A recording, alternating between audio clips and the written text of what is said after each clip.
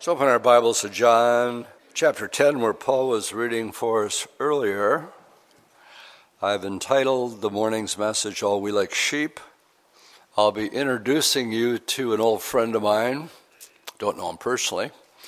He wrote a book in 1970 called A Shepherd's Look at Psalm 23 by Philip Keller. I'll be referring to it several times this morning. But as we look at John's Gospel, again, in a quick way of review, reminding you that John's Gospel is different. Matthew, Mark, and Luke, we call the Synoptic Gospels because they're similar. John is completely different in that he chooses to write the life of Christ through 7 miracles and 7 I am statements. As we look at chapter 10 this morning, 2 of the 7 I am statements are included in chapter 10. In verse 7, we read, I am the door. And in verse 11, I am the good shepherd. So of the 7 in John's Gospel, 2 of the I am statements are actually found here in chapter 10. This morning we're going to be looking at 4 main subjects that will be brought to light in John 10. One I'll sort of begin and end with, and that is the Lord is making it very, very clear that there's no other way that a person can maintain or go to heaven, have eternal life, apart from going through Him. That is the reason for the title, I am the door. And then we're going to do a self-examination, a reality check, if you will, of characteristics of the sheep. In case you didn't know it, you're a sheep. And I'm a sheep. And of all the animals that the Lord could have chosen to identify human beings with, the similarities and the characteristics between a human being and a sheep are very, very similar in many ways, and we'll touch on that, the characteristics of the sheep. Then we're going to notice the characteristics of the Lord Himself. And then finally, I'm going to draw a contrast, because the Lord does, between the Good Shepherd and we read in verse 10, the thief. Now, the thief that we're going to be referring to, he has a lot of different names. The willful king, the idle shepherd, the antichrist, the man of perdition, the people of the prince who will come. He's loaded with titles. But he's all referring to one person in particular, that's the antichrist. But in context of verse 10, we're actually talking about the devil. The devil will possess the Antichrist after he has a fatal head wound. You may not know it, but Zechariah chapter 11 probably gives us pretty graphic details of what happens to him. When we're reading in Revelation chapter 13, we're simply told that the Antichrist is probably assassinated, and he has a deadly head wound that was healed. And it sort of leaves it at that. It's sort of like Psalm 22 in the crucifixion. The emotional part of the crucifixion isn't given to us in the Gospels, but is clearly laid out in much greater detail in Psalm 22. So likewise in Zechariah chapter 11, it gets into what probably happened when they tried to kill, they did kill the Antichrist. And maybe even why people will seek to identify with him and the marks that they put on his body. Now all that is just teasing you for where we're headed this morning. So drawing a contrast between the good shepherd and the idle shepherd or the willful shepherd. So let's go back to the first 5 verses here, and we'll stop at verse 5. Jesus said, "Most assuredly I say to you, he who does not enter the sheepfold by the door, but climbs up some other way, the same as a thief and a robber. But he who enters by the door is the shepherd of the sheep. To him the doorkeeper opens. And the sheep hear his voice, and he calls his own sheep by name and leads them out. And when he brings out his own sheep, he goes before them.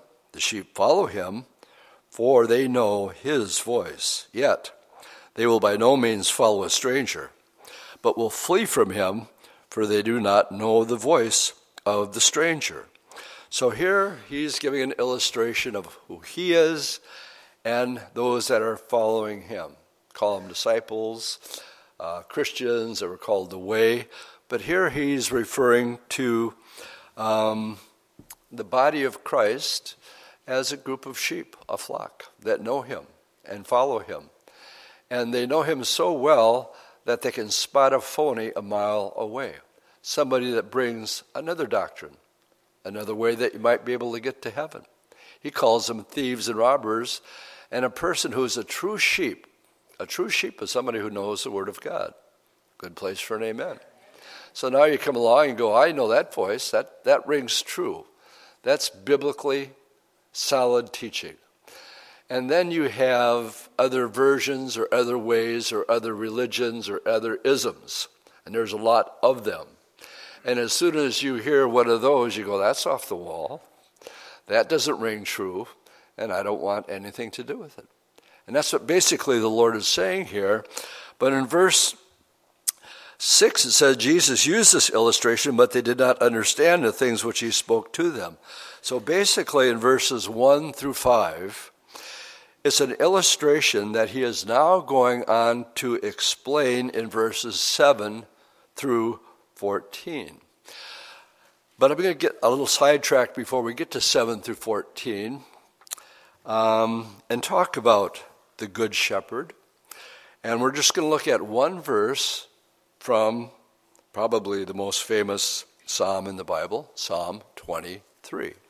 So if you make your way back to Psalm 23, we're just going to look at one verse and look at verse 1 where it says,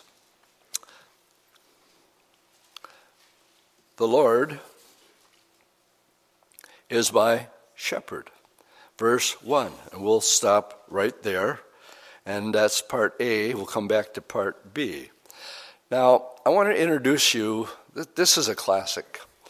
And it came out in 1970, but I want to introduce you to this man.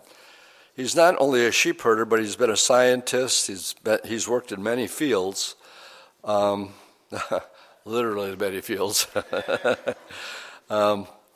And I just want to give you a little background. I'm going to read a paragraph telling a little bit about his background. His name is Philip Keller, and it's called A Shepherd's Look at Psalm 23. This book has been developed against a rather unique background, which has perhaps given me a deeper appreciation than most men of what David had in mind when he wrote his beautiful poem. First of all, I grew up and lived in East Africa, surrounded by simple native herders whose customs closely resembled those to their counterparts in the Middle East. So, I am intimately acquainted with the romance, the picturesque life of an Eastern shepherd. Secondly, as a young man, I actually made my own livelihood for about 8 years as a sheep owner and a sheep rancher.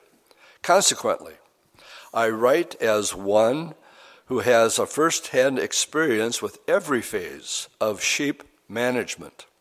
Later, as the lay pastor of a community church, I shared the truth of this psalm as a shepherd with my flock every Sunday for several months.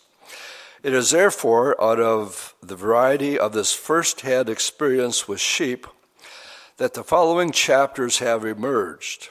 To my knowledge, this is the first time that a down-to-earth, hard-handed sheep man has ever written at length about the shepherd's psalm.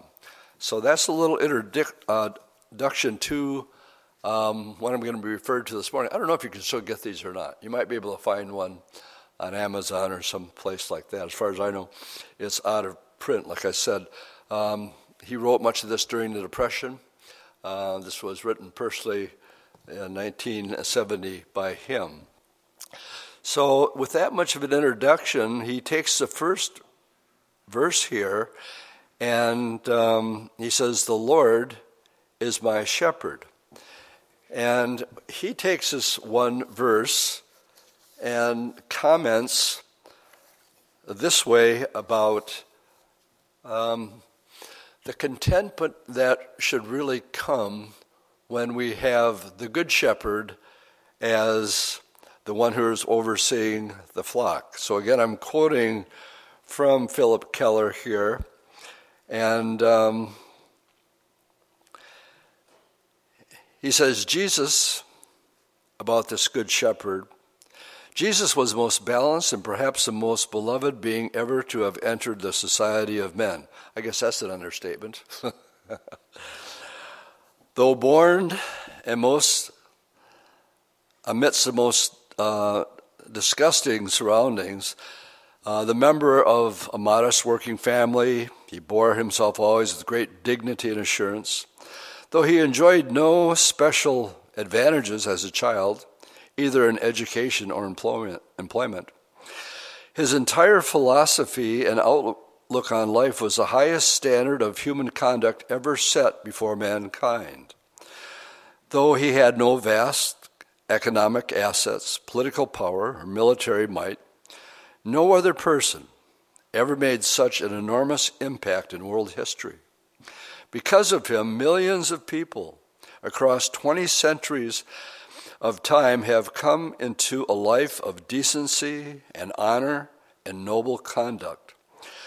No one was as gentle and as tender and true and also righteous, but at the same time he was also stern as steel and terribly tough on phony people. He was referring to the hypocrisy of the religious leaders. He cut them no slack whatsoever. Read Matthew 23 if you're taking notes. He was magnificent in his magnanimous spirit of forgiveness for fallen folks, but a terror to those who indulged in double talk or false pretense. He came to set men free from their own sins, their own selves, their own fears. Those so liberated loved him fiercely. It is this one who insists that he was the good shepherd, the understanding shepherd, the concerned shepherd, who cares enough to seek out and save and restore lost men and women. And then we sort of have, I was looking for this picture of defending this morning. Guys, get ready for that one shot of, as we sort of look at this part of the study, his nature, the nature of our Creator, the one we call the Lord Jesus Christ. And he, as we go through John, we've been noticing that he's always looking for the one with the greatest need. Remember when he had to go through Samaria? Jews don't go through Samaria. He said, but we have to go through Samaria. Why? Because there was a woman there. Oh, she'd been married 5 times, given up on marriage, now she was just shacking up with some guy. But she was broken. And he said, we must go through Samaria. Why? For one person. And that's what the Lord is always looking after. I got this picture at my home. I got you guys put it up. It's a picture of the Lord reaching down. And you guys have all seen this picture. Of course, the thief is in the air being ready just to steal, kill, and destroy. But the Lord is reaching down and knowing that this lamb is in a lot of trouble, reaching down to find him. I read in Matthew chapter 11:29, if you're taking notes, more about the nature of Jesus, where he says, take my yoke upon you and learn from me, for I'm gentle and lowly in heart, and you will find rest for your souls. So as I think of Jesus, and I think of some of the modern day charismatic, we ran into some real charismatic ones in Israel. And I'm sitting there watching these guys and how they're supposedly representing the Lord. Completely out of control. Bible says that all things are to be done decently and in order. Good place for an amen. In my wildest dreams, I can't imagine the Lord putting on a show like that. He says, no, you come and learn all about me. What am I like? Well, first of all, I'm gentle and lowly in heart. And after listening to him, there's this calmness and the response of the woman at the well, come and learn of this man that told me things that no man could ever tell me. And so moved to the point of now having to share because of the way that the Lord ministered to this woman who was in dire straits at the time. John 15, verse 13, we'll get there eventually. Greater love has no one than this, than to lay down one's life for his friends. Love. The Bible says that God is three things. God is spirit, God is light, and God is love. Now, if I would ask you, is there a chapter in the Bible that just talks about love? We'd all say, what? Somebody better say something. We'd say, yeah, 1 Corinthians chapter 13. So why don't we turn to 1 Corinthians chapter 13? This is going to be, let me warn you ahead of time, convicting. Because beginning with verse 4, if I would ask you to put your name in there instead of Jesus' name, you can't get very far and it gets uncomfortable really quick. So just put your name where it says love in verse 4. Put your name in there, and then after that, suffers long and is kind. And already we're uncomfortable, okay? But let's see how it fits when we're talking about the nature of Jesus Christ. 1 Corinthians 13 describes his nature for us because God is love, and this is a definition of love. Jesus suffers long and is kind. Jesus does not envy. Jesus does not parade himself. Jesus is not puffed up. He does not behave rudely. He does not seek his own. He is not provoked, and he thinks no evil. He's the only person that could ever say that. He was without sin. Jesus does not rejoice in iniquity, but rejoices in the truth. Jesus bears all things. Jesus believes in all things, hopes all things, endures all things. It says, enduring the cross, but despising the shame. For the joy that went before him, he endured that, knowing it was the only way, the only door. And he had to follow through with it. But he said he endured it. Jesus never fails. Verse 8. Good place for an amen. Now, we might think he fails. We might think he's not on the job. Or we might think he hasn't sent the guardian angel to look out for us. No. Hebrews chapter 12 tells us that these trials are absolutely necessary in life to test us. Like he did Abraham. Abraham, take now your son, your only son whom you love. I want you to take him to the mountains of Moriah. And I want you to offer him there as a sacrifice unto me. Now, we know because of Hebrews chapter 10 that it says, by faith, Abraham did this, knowing that the Lord would raise him if necessary. But nonetheless, think of it. Take now your son, your only son whom you love. Boy, what does that sound like? John 3:16. For God so loved the world that he gave his only begotten Son, that whosoever believes in him should not perish but have everlasting life. So a definition as we look at the nature of Jesus. Psalm 145 verse 8 says, the Lord is gracious He's full of compassion, slow to anger, great in mercy. So the first part of the Lord is my shepherd is the idea of his nature and his character and his care that he has for the sheep. Now, because that's his nature, now we can look at the second part of verse 1, and you can turn back to it if you want to. It's just Psalm 23, verse B. I shall not want. Because the Lord's nature is that good and that caring for us, that I should find a peace and a contentment knowing that those are all his thoughts and attributes and characteristics of the God we love and serve. And why anybody would turn away from that is beyond my understanding, once they really understand. He reveals his nature through the book that we're reading and by his Holy Spirit. But you can only come to an awareness of his Holy Spirit by reading his book. Good place for an amen. Nicodemus, unless you're born again, you're not going to get it. You must be born again. That which is flesh, that which is spirit. I got something in the back of my head that just popped in, and I'm going to let it go. Sometimes it gets me in trouble, sometimes it doesn't. Okay, let's talk about the reality of this week. This week, many of you are going to get together for Thanksgiving dinner.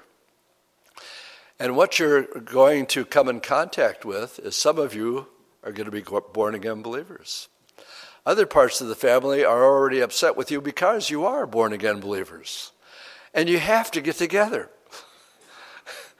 And you struggle with, well, we're going to pray, or maybe we shouldn't pray. We're going to offend them. Maybe we shouldn't do it. And you're in this environment. David Wilcock wrote a great song about having to get together for Thanksgiving. You wouldn't do it ordinarily. Why? Because you become, Paul was talking about this in men's prayer yesterday. We'll have 60, 80 people show up here on Thanksgiving. You're invited. And the reason that you do so is because we're more your family than some of you in your own family who are not born again. Well, Dwight, what's your point here? Well, Nicodemus, that which is born of flesh is flesh. That which is born of spirit is spirit. Nick, you're not going to get it until you're born again. And he witnesses to him, well, I don't get this. How can a man be born again when he's old? Does he come out of his mother's womb? What does the Bible say about the man who's not born again? The natural man cannot receive the things of the Spirit because they are spiritually undiscerning. The only way you can understand the things of the Spirit is when the Holy Spirit comes in you and you go, oh, I get it. But before that happens, the same is no different than the house that Jesus grew up in. Can you imagine being the Lord growing up and only Mary and Joseph believe? None of his brothers or sisters did until after the resurrection. Then they believed in him. So if it was true, Jesus said a prophet is not without honor, how much more so you, when you go home to your Thanksgiving dinner, and some of you are born again, and of course, you want them to have what you have, and they're sitting with the attitude of, let's not bring politics and religion up for Thanksgiving. Aren't those the two rules? We just want to enjoy Thanksgiving and watch the ball game. Is that okay? And so that's all extra credit. I mean, that's not my notes here. But you're going to be dealing with it, and I would ask God to give you wisdom. Lord, how can we represent you? Do we come off like some of these wackos that we see on TV or people jumping all over the stage, and we think, why would an average, common sense person want anything to do with that? I don't want to be like that. I want to be the guy who says, I'm gentle and lowly of spirit, and you'll find rest for your souls. Do you know that our society is so full of unrest and instability that they have none of that? And sometimes, unfortunately, we take it for granted. that we could wake up in the morning and we know who to thank for these two beautiful sunsets that have come up the last couple days. And we're creatures that are created to worship. Oh, you will worship someone or something. We all do, until we come to the only one that really, truly is worthy of our worship. All right. Let's go back to I shall not want. The Lord is my shepherd. And if he is, then there's a contentment that shall come with it. And David says, therefore, because the Lord is my shepherd, I shall not want. Again, I'm going to go to Keller's book here, and he's got this great story of a neighbor that he has on contentment. He says, contentment should be the hallmark of the man or woman who has put his or her affairs in the hands of God. This especially applies in our affluent age, but the outstanding paradox is the intense fever of discontentment among people who are ever speaking of security. Despite an unparalleled wealth of material assets, we are outstandingly insecure, unsure of ourselves, well-nigh bankrupt in spiritual values. Always men are searching for safety beyond themselves. They're restless, unsettled, covetous, they're greedy for more, wanting this and that, yet never satisfied in spirit. But by contrast, the simple Christian, the humble person, the shepherd sheep can stand up proudly and boast, the Lord is my shepherd. I'm not going to want. I'm a happy man, and I'm satisfied. I am completely satisfied with his management of my life. Why? Because he's the sheepman to whom no trouble is too great as he cares for his flock. He is the rancher who is outstanding because his fondness for the sheep, who loves them for their own sake as well as his personal pleasure in them. He will, if necessary, be on the job 24 hours a day to see that they are all properly provided for in every detail. Above all, he's very jealous of his name and high reputation as the Good Shepherd. He is the owner who delights in his flock. For him, there is no greater reward, no greater satisfaction than that of seeing his sheep contented, well-fed, and flourishing in his care. This is indeed his very nature, as we talk about his nature. He gives all he has to it. He literally lays himself out for those that are his. The Lord is my shepherd. Because he's good, I'm content.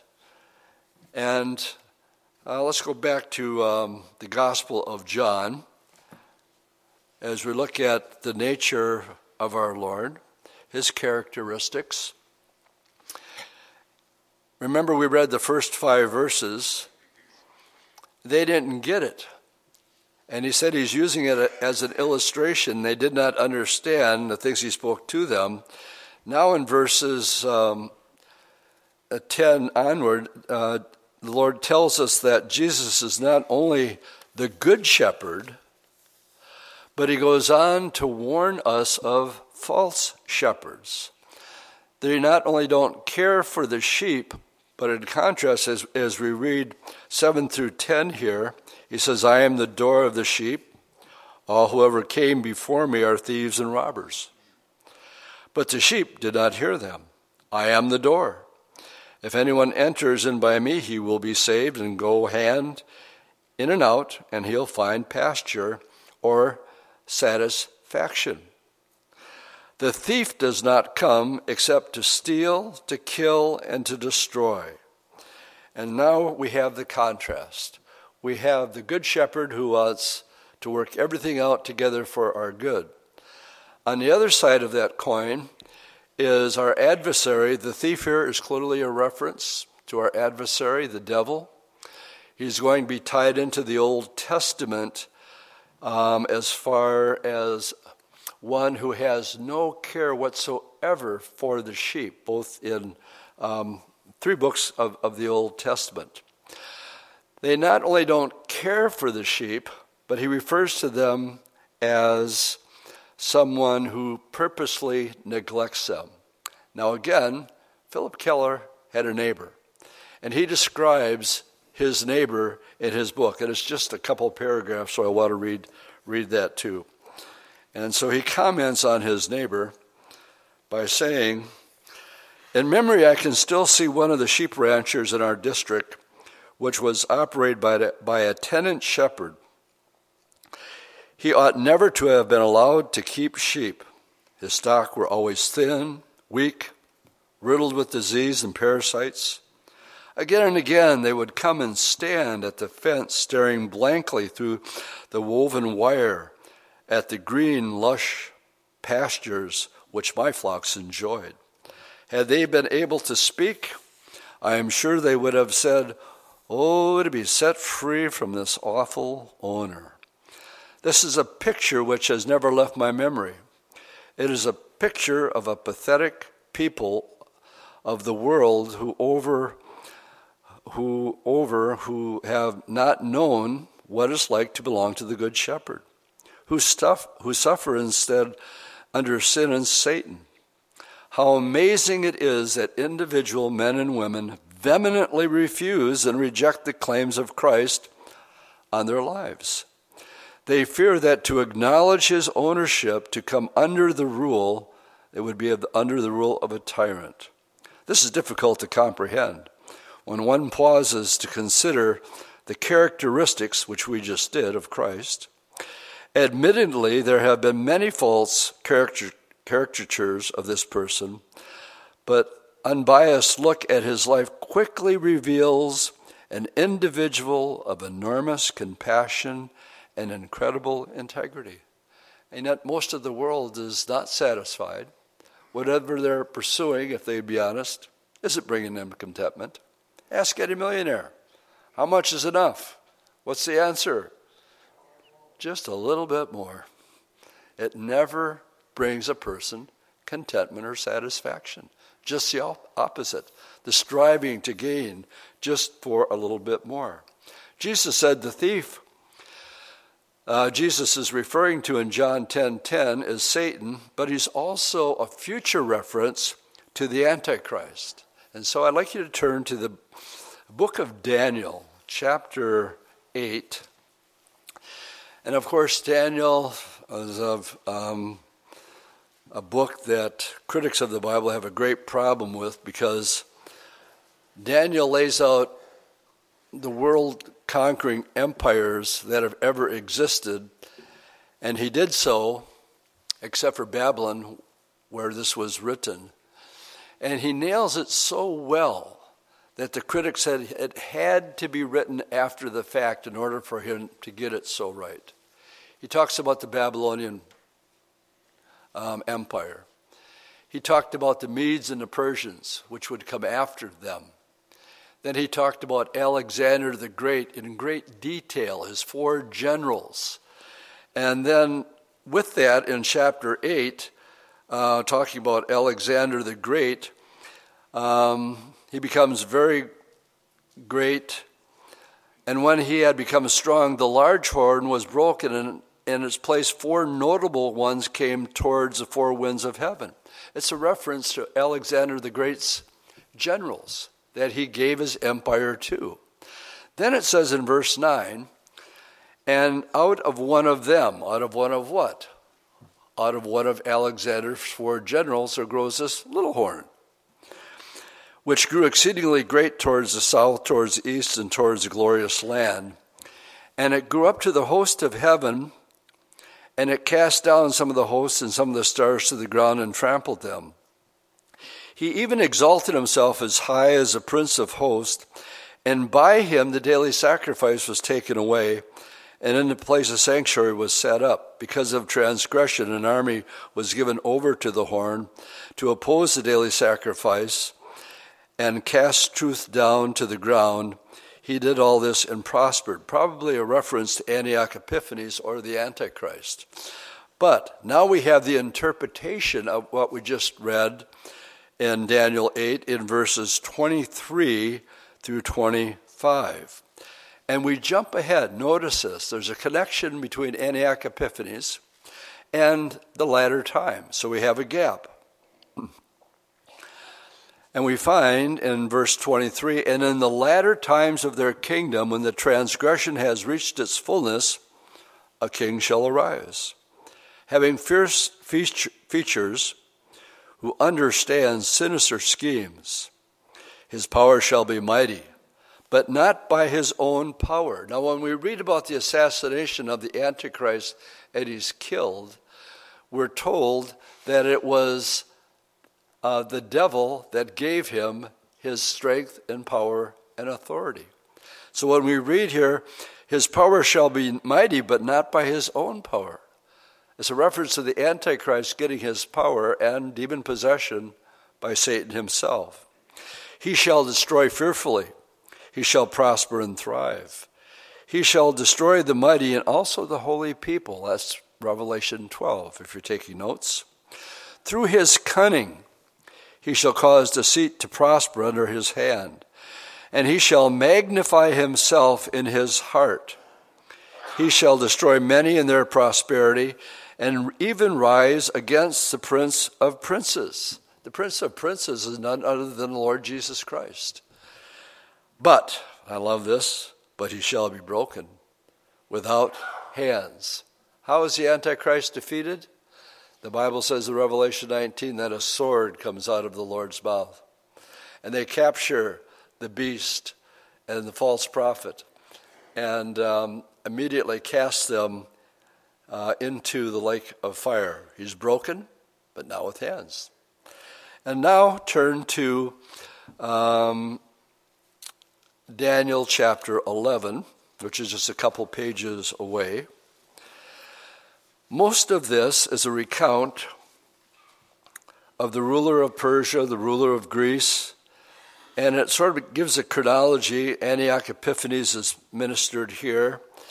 But then, between verses 35 and 36, how many times have I pointed out you can be reading along and all of a sudden you're going to have a gap of sometimes thousands of years. This is one of those places.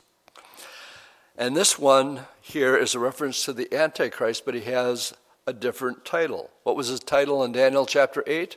The little horn. And the title here is the willful king. Now, if you have the old King James, it's going to say the idle shepherd. So verse 36, then the king shall do according to his own will. He shall exalt and magnify himself above every god, shall speak blasphemies against the God of gods, and shall prosper till the wrath has been accomplished. For what has been determined shall be done. In other words, there's a period of time of God's wrath that has to be accomplished. I don't have time to get into all this, but of course we're referring to Daniel's 70th week. God owes Israel 7 years. We call it by different names. We call it the tribulation. We call it Daniel's 70th week. We call it the time of Jacob's trouble. Jesus calls it a time that has never been nor will ever be. And so that's what's referring to here, shall prosper in wrath. So Revelation 1, I believe it's verse 16, says, for the wrath of the Lamb has come. And it shall be accomplished, for what has been determined shall be done. In other words, nothing's going to change this from happening. He's going to meet his end. One more, that's in Zechariah.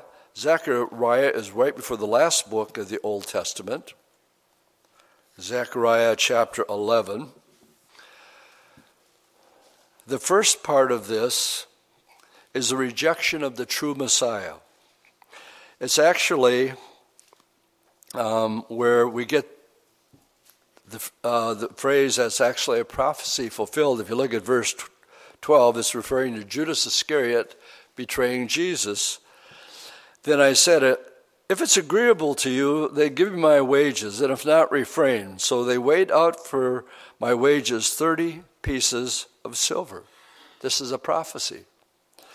And the Lord said to me, throw it to the potter. That's exactly what they did. because it was blood money. They couldn't keep it after Judas turned it back in. The princely price that they set on me. So I took the 30 pieces of silver and threw them into the house of the Lord for the potter. That's exactly what Judas Iscariot did. Now, he's the good shepherd that was betrayed. But now look, and he says in verse 15, he is going to draw a contrast. Zechariah is. Now this is the good shepherd. He was betrayed for 30 pieces of silver. But in verse 15, he switches gear, and he talks about the one that John is referring to, the thief, in John chapter 10, verse 10. And the Lord said to me, next take for yourself the implements of a foolish shepherd. For indeed I will raise up a shepherd in the land who will not care for those who are cut off, nor seek the young, nor heal those that are broken, nor feed those that are still stand. But he will eat the flesh of the fat and tear their hooves in pieces. Woe to the worthless shepherd or idle shepherd who leaves the flock. A sword shall be against his arm and against his right eye. His arm shall be completely withered, and his right eye shall be totally blinded. All right, this is Dwight's opinion. This is not, thus saith the Lord. Okay, is everybody with me? But my personal conviction is the details of the assassination in Revelation 13. It just says that he has a deadly head wound. And it was deadly.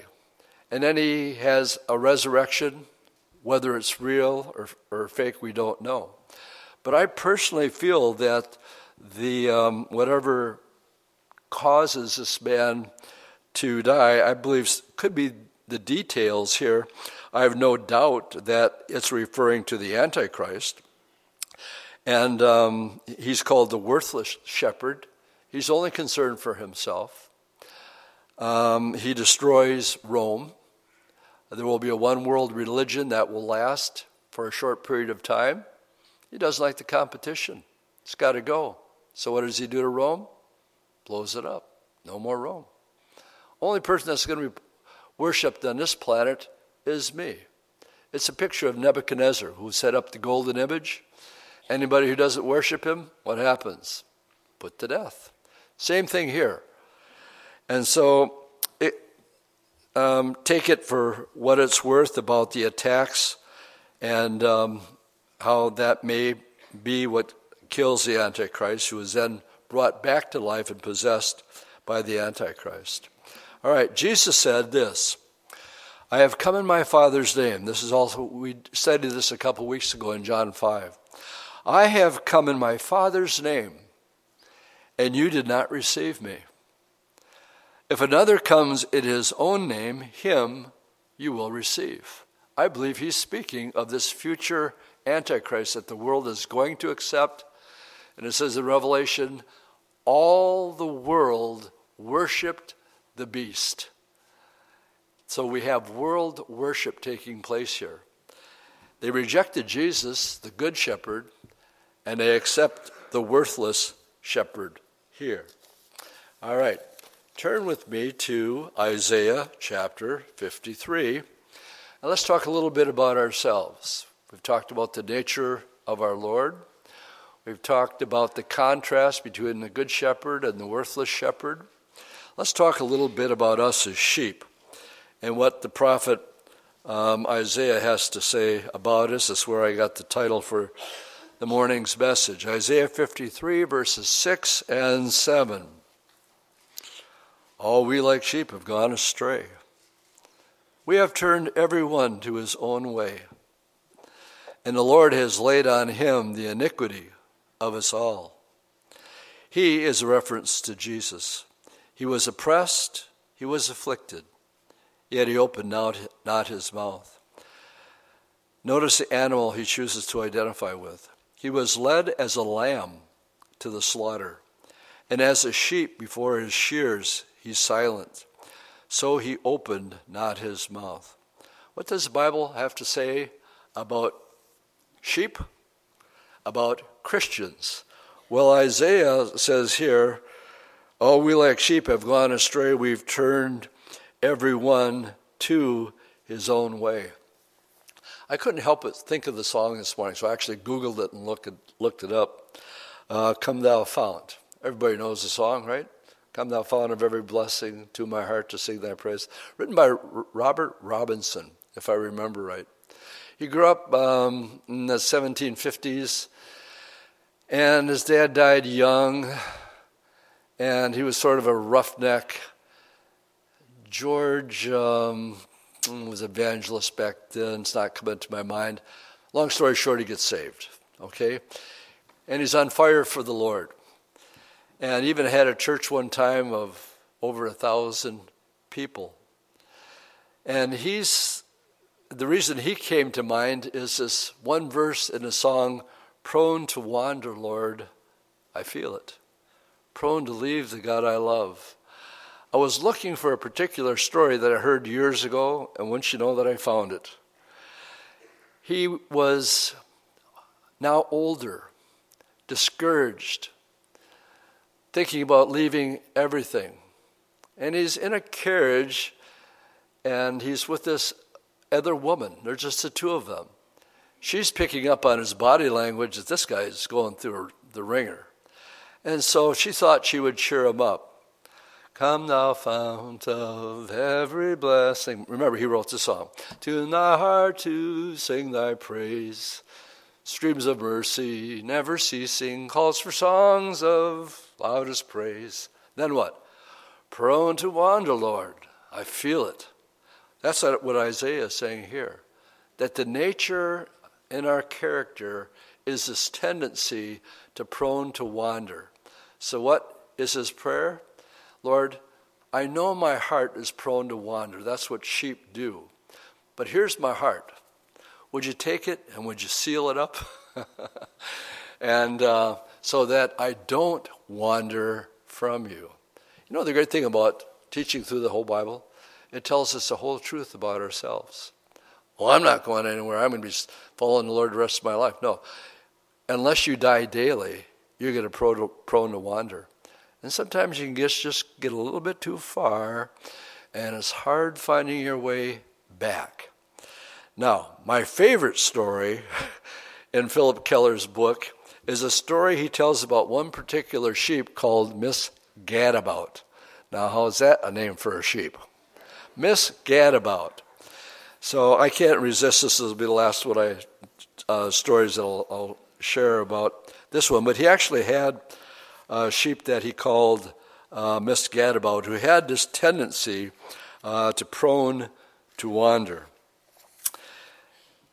He says, in spite of having such a master and an owner, the fact remains that some Christians are still not content with his control. They're somewhat dissatisfied, always feeling that somehow the grass beyond the fence is just a little bit greener. These are carnal Christians. One might almost call them fence crawlers or half-Christians who want the best of both worlds. I once owned a ewe whose conduct exactly typified this sort of person. She was one of the most attractive sheep that ever belonged to me. Her body was beautifully proportioned. She had a strong constitution and an excellent coat of wool. Her head was clean, alert, well set, bright eyes. She bore sturdy lambs and matured rapidly. But in spite of all these attractive attributes, she had one pronounced fault. She was restless, discontent, a fence crawler. So much so that I began to call her Miss Gadabout.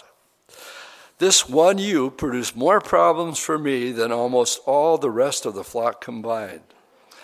No matter what field or pasture the sheep were in, she would search all along the fence or shoreline, in parentheses, we lived by the sea, looking for a loophole she could crawl through and start to feed on the other side. It was not that she lacked pasture. My fields were my joy and delight. No sheep in the district had better grazing. With Miss Gadabout, it was an ingrained habit. She was simply never content with things as they were. Often she had forced her way through some spot in the fence or found a way around the end of the wire at low tide on the beaches, she would end up feeding on bare, brown, burned-up passage of a most inferior sort. But she never learned her lesson, and she continued to fence crawl time after time. Now, it would have been bad enough if she was the only one who did this. It was a sufficient problem to find her and bring her back. But the further point was that she taught her lambs the same tricks. They simply followed her example, and soon were as skilled at escaping as their mother. Even worse, however, was the example that she set for the entire flock. In a short time, she began to lead others through the same holes, around the same dangerous paths down by the sea. And after putting up with her perseverance for a summer, I finally came to the conclusion to save the rest of the flock from becoming unsettled, she'd have to go. I could not allow one obstinate, discontent ewe to ruin the whole ranch operation. It was a difficult decision to make, for I loved her in the same way I loved the rest. Her strength and beauty and alertness were a delight to the eye. But one morning I took the killing knife in hand and I butchered her. Her career of fence crawling was over.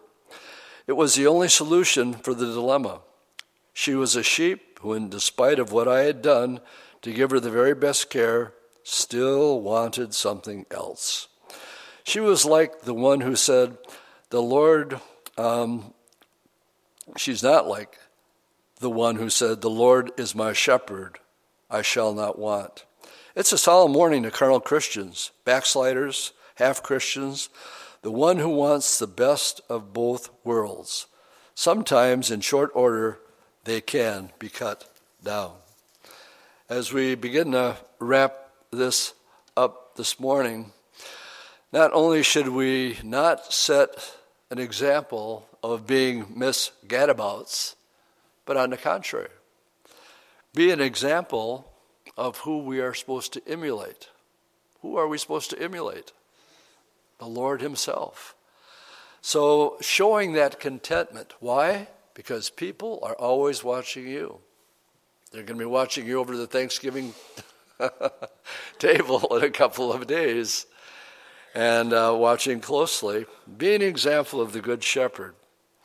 So we read, instead of setting that example of being discontent and looking for greener grass, being an example. Let's go back and finish John 10. I said we would read the rest of the chapter, picking it up in verse 11. Who are we to emulate? Verse 11 through 14. I am the good shepherd, and the good shepherd gives his life for the sheep. But he who is a hireling and not the shepherd, one who does not own the sheep, sees the wolf coming and leaves the sheep and flees. And the wolf catches the sheep and scatters them. The hireling flees because he's a hireling and he doesn't care about the sheep at all. I am the good shepherd. I know my sheep, and I am known by my own. If the most important thing for the Lord is to care for the flock, and we say that we read in the Bible, by this we know, because he laid down his life for us, now we ought to lay down our lives for our brethren. No greater love is this. So if he did that for us, we're supposed to be doing that for others. So in the last chapter, if you're taking notes, I'll just get to the heart of the matter. And it's about love, and if you really love the Lord. This is what he said to Peter. Peter, do you really love me? Do you really love me? 3 times he asked him that question. And Peter acknowledged, the verses. And what does the Lord say? Okay, Peter, because you do love me, what does he ask him to do? Feed my sheep. The best thing that will bring satisfaction, my friends, is the book that you're holding in your hand. Nothing compares to Man shall not live by bread alone, but by every word that comes from this book. This is the green pasture. It's given to us by our good shepherd. The Bible says that God holds his word above his own name. And it's only by the feeding on this book, faith comes by hearing, and hearing comes how? It's the only way you're going to grow in faith. There's no shortcuts. Baby Christians want to be mature Christians overnight. Ain't going to happen. Years of being in that place of continually just feeding on this. Now, you know me well enough to know I don't believe in coincidences. So I'm reading my wisdom for today this morning, and I thought, well, this is sure interesting. It's called Our Anchor. I'll close with this. He's quoting Hebrews 6. This hope we have is an anchor of the soul, both sure and steadfast, and which enters the presence behind the veil. And then Chuck comments on it. Unless you are moored to something solid, it's very easy to drift away. Another way of saying prone to wander. You may not notice any movement at first, but over time the slow drift can take you far away. You wake up one morning and are shocked to see just how far you've gone. As the psalmist said, he brought me out of a horrible pit, out of the miry clay, and he set my feet upon the rock. In these changing times, we need to be anchored to the unchanging Christ. After describing the anchor of our soul, which is the hope of Christ's return, the author of Hebrews mentions the presence behind the veil. Now, the veil refers to the thick separation between the holy place in the temple and the Holy of Holies, the most holy place. Now, before Jesus, no one but the high priest could enter the holy place, where God's presence dwelt. But when Jesus was crucified, it is recorded that the veil of the temple was ripped from the top to the bottom. That is the only way the separation could be breached, from top, heaven, to bottom, earth. God is issuing an invitation in that breach. And then he uses these words. The door is open. One of the 7 I am statements. The door is open. What did Jesus say? I am the door to the sheepfold. And I'm reading this morning and I'm going, you got to be kidding me. November 23rd, drifting away, and the only way to have security is to go through the door. Yeah, the door is now open. And because of his sacrifice of his son, you can have access to God at any time. You don't need to go through a priest. You don't need to have transubstantiation, sins confessed before a priest. None of that is biblical. The whole idea is now we're to come boldly because the veil's been ripped away, and every one of us here can go through the door and have direct access. As it says, there's one mediator between God and man, and that is the man, Christ Jesus. Let us therefore come boldly to the throne of grace that we may obtain mercy and find grace to help in time of need. This tells me here, as we close this, that there's only one door. Is that what we're reading in John 10? What about everybody else? All other religions. Oh, they're thieves. They're robbers. There's only one good shepherd who has a motive to lay down his life. He is the good shepherd on one hand, but he's also the only door that leads to heaven. And so, around the Thanksgiving table, you guys are so narrow-minded. You always say, Jesus is the only way. You still don't really believe that. And then you get to say, yep, now more than ever before. Lord, thank you for your word this morning. And as we make our way through John, we do hold up the following week. Pray for the guys that are out tracking the trails looking for their deer and buck. Keep them safe, Lord, and give them some great R&R time. We thank you so much, Lord, for your word. We thank you for your nature. We thank you that you warn us against the false prophets that are there. And thank you, Lord. Help us be that person that correctly represents you before people. In Jesus' name, amen. Steadfast, and which enters the presence behind the veil. Then Chuck comments on it. Unless you are moored to something solid, it's very easy to drift away. Another way of saying prone to wander. You may not notice any movement at first, but over time the slow drift can take you far away. You wake up one morning and are shocked to see just how far you've gone. As the psalmist said, he brought me out of a horrible pit, out of the miry clay, and he set my feet upon the rock. In these changing times, we need to be anchored to the unchanging Christ. After describing the anchor of our soul, which is the hope of Christ's return, the author of Hebrews mentions the presence behind the veil. Now, the veil refers to the thick separation between the holy place in the temple and the Holy of Holies, the most holy place. Now, before Jesus, no one but the high priest could enter the holy place, where God's presence dwelt. But when Jesus was crucified, it is recorded that the veil of the temple was ripped from the top to the bottom.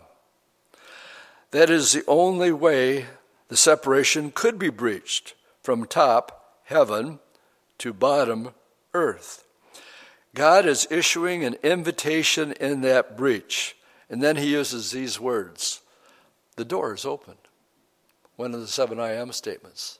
The door is open. What did Jesus say? I am the door to the sheepfold. And I'm reading this morning and I'm going, you got to be kidding me. November 23rd, drifting away, and the only way to have security is to go through the door? Yeah, the door is now open. And because of his sacrifice of his son, you can have access to God at any time. You don't need to go through a priest. You don't need to have transubstantiation, sins confessed before a priest. None of that is biblical. The whole idea is now we're to come boldly because the veil's been ripped away, and every one of us here can go through the door and have direct access. As it says, there's one mediator between God and man, and that is the man, Christ Jesus. Let us therefore come boldly to the throne of grace that we may obtain mercy and find grace to help in time of need. This tells me here, as we close this, that there's only one door. Isn't that what we're reading in John 10? What about everybody else? All other religions. Oh, they're thieves. They're robbers. There's only one good shepherd who has a motive to lay down his life. He is the good shepherd on one hand, but he's also the only door that leads to heaven. And so, around the Thanksgiving table, you guys are so narrow-minded. You always say, Jesus is the only way. You still don't really believe that. And then you get to say, yep, now more than ever before. Lord, thank you for your word this morning. And as we make our way through John, we do hold up the following week. Pray for the guys that are out tracking the trails looking for their deer and buck. Keep them safe, Lord, and give them some great R&R time. We thank you so much, Lord, for your word. We thank you for your nature. We thank you that you warn us against the false prophets that are there. And thank you, Lord. Help us be that person that correctly represents you before people. In Jesus' name, amen.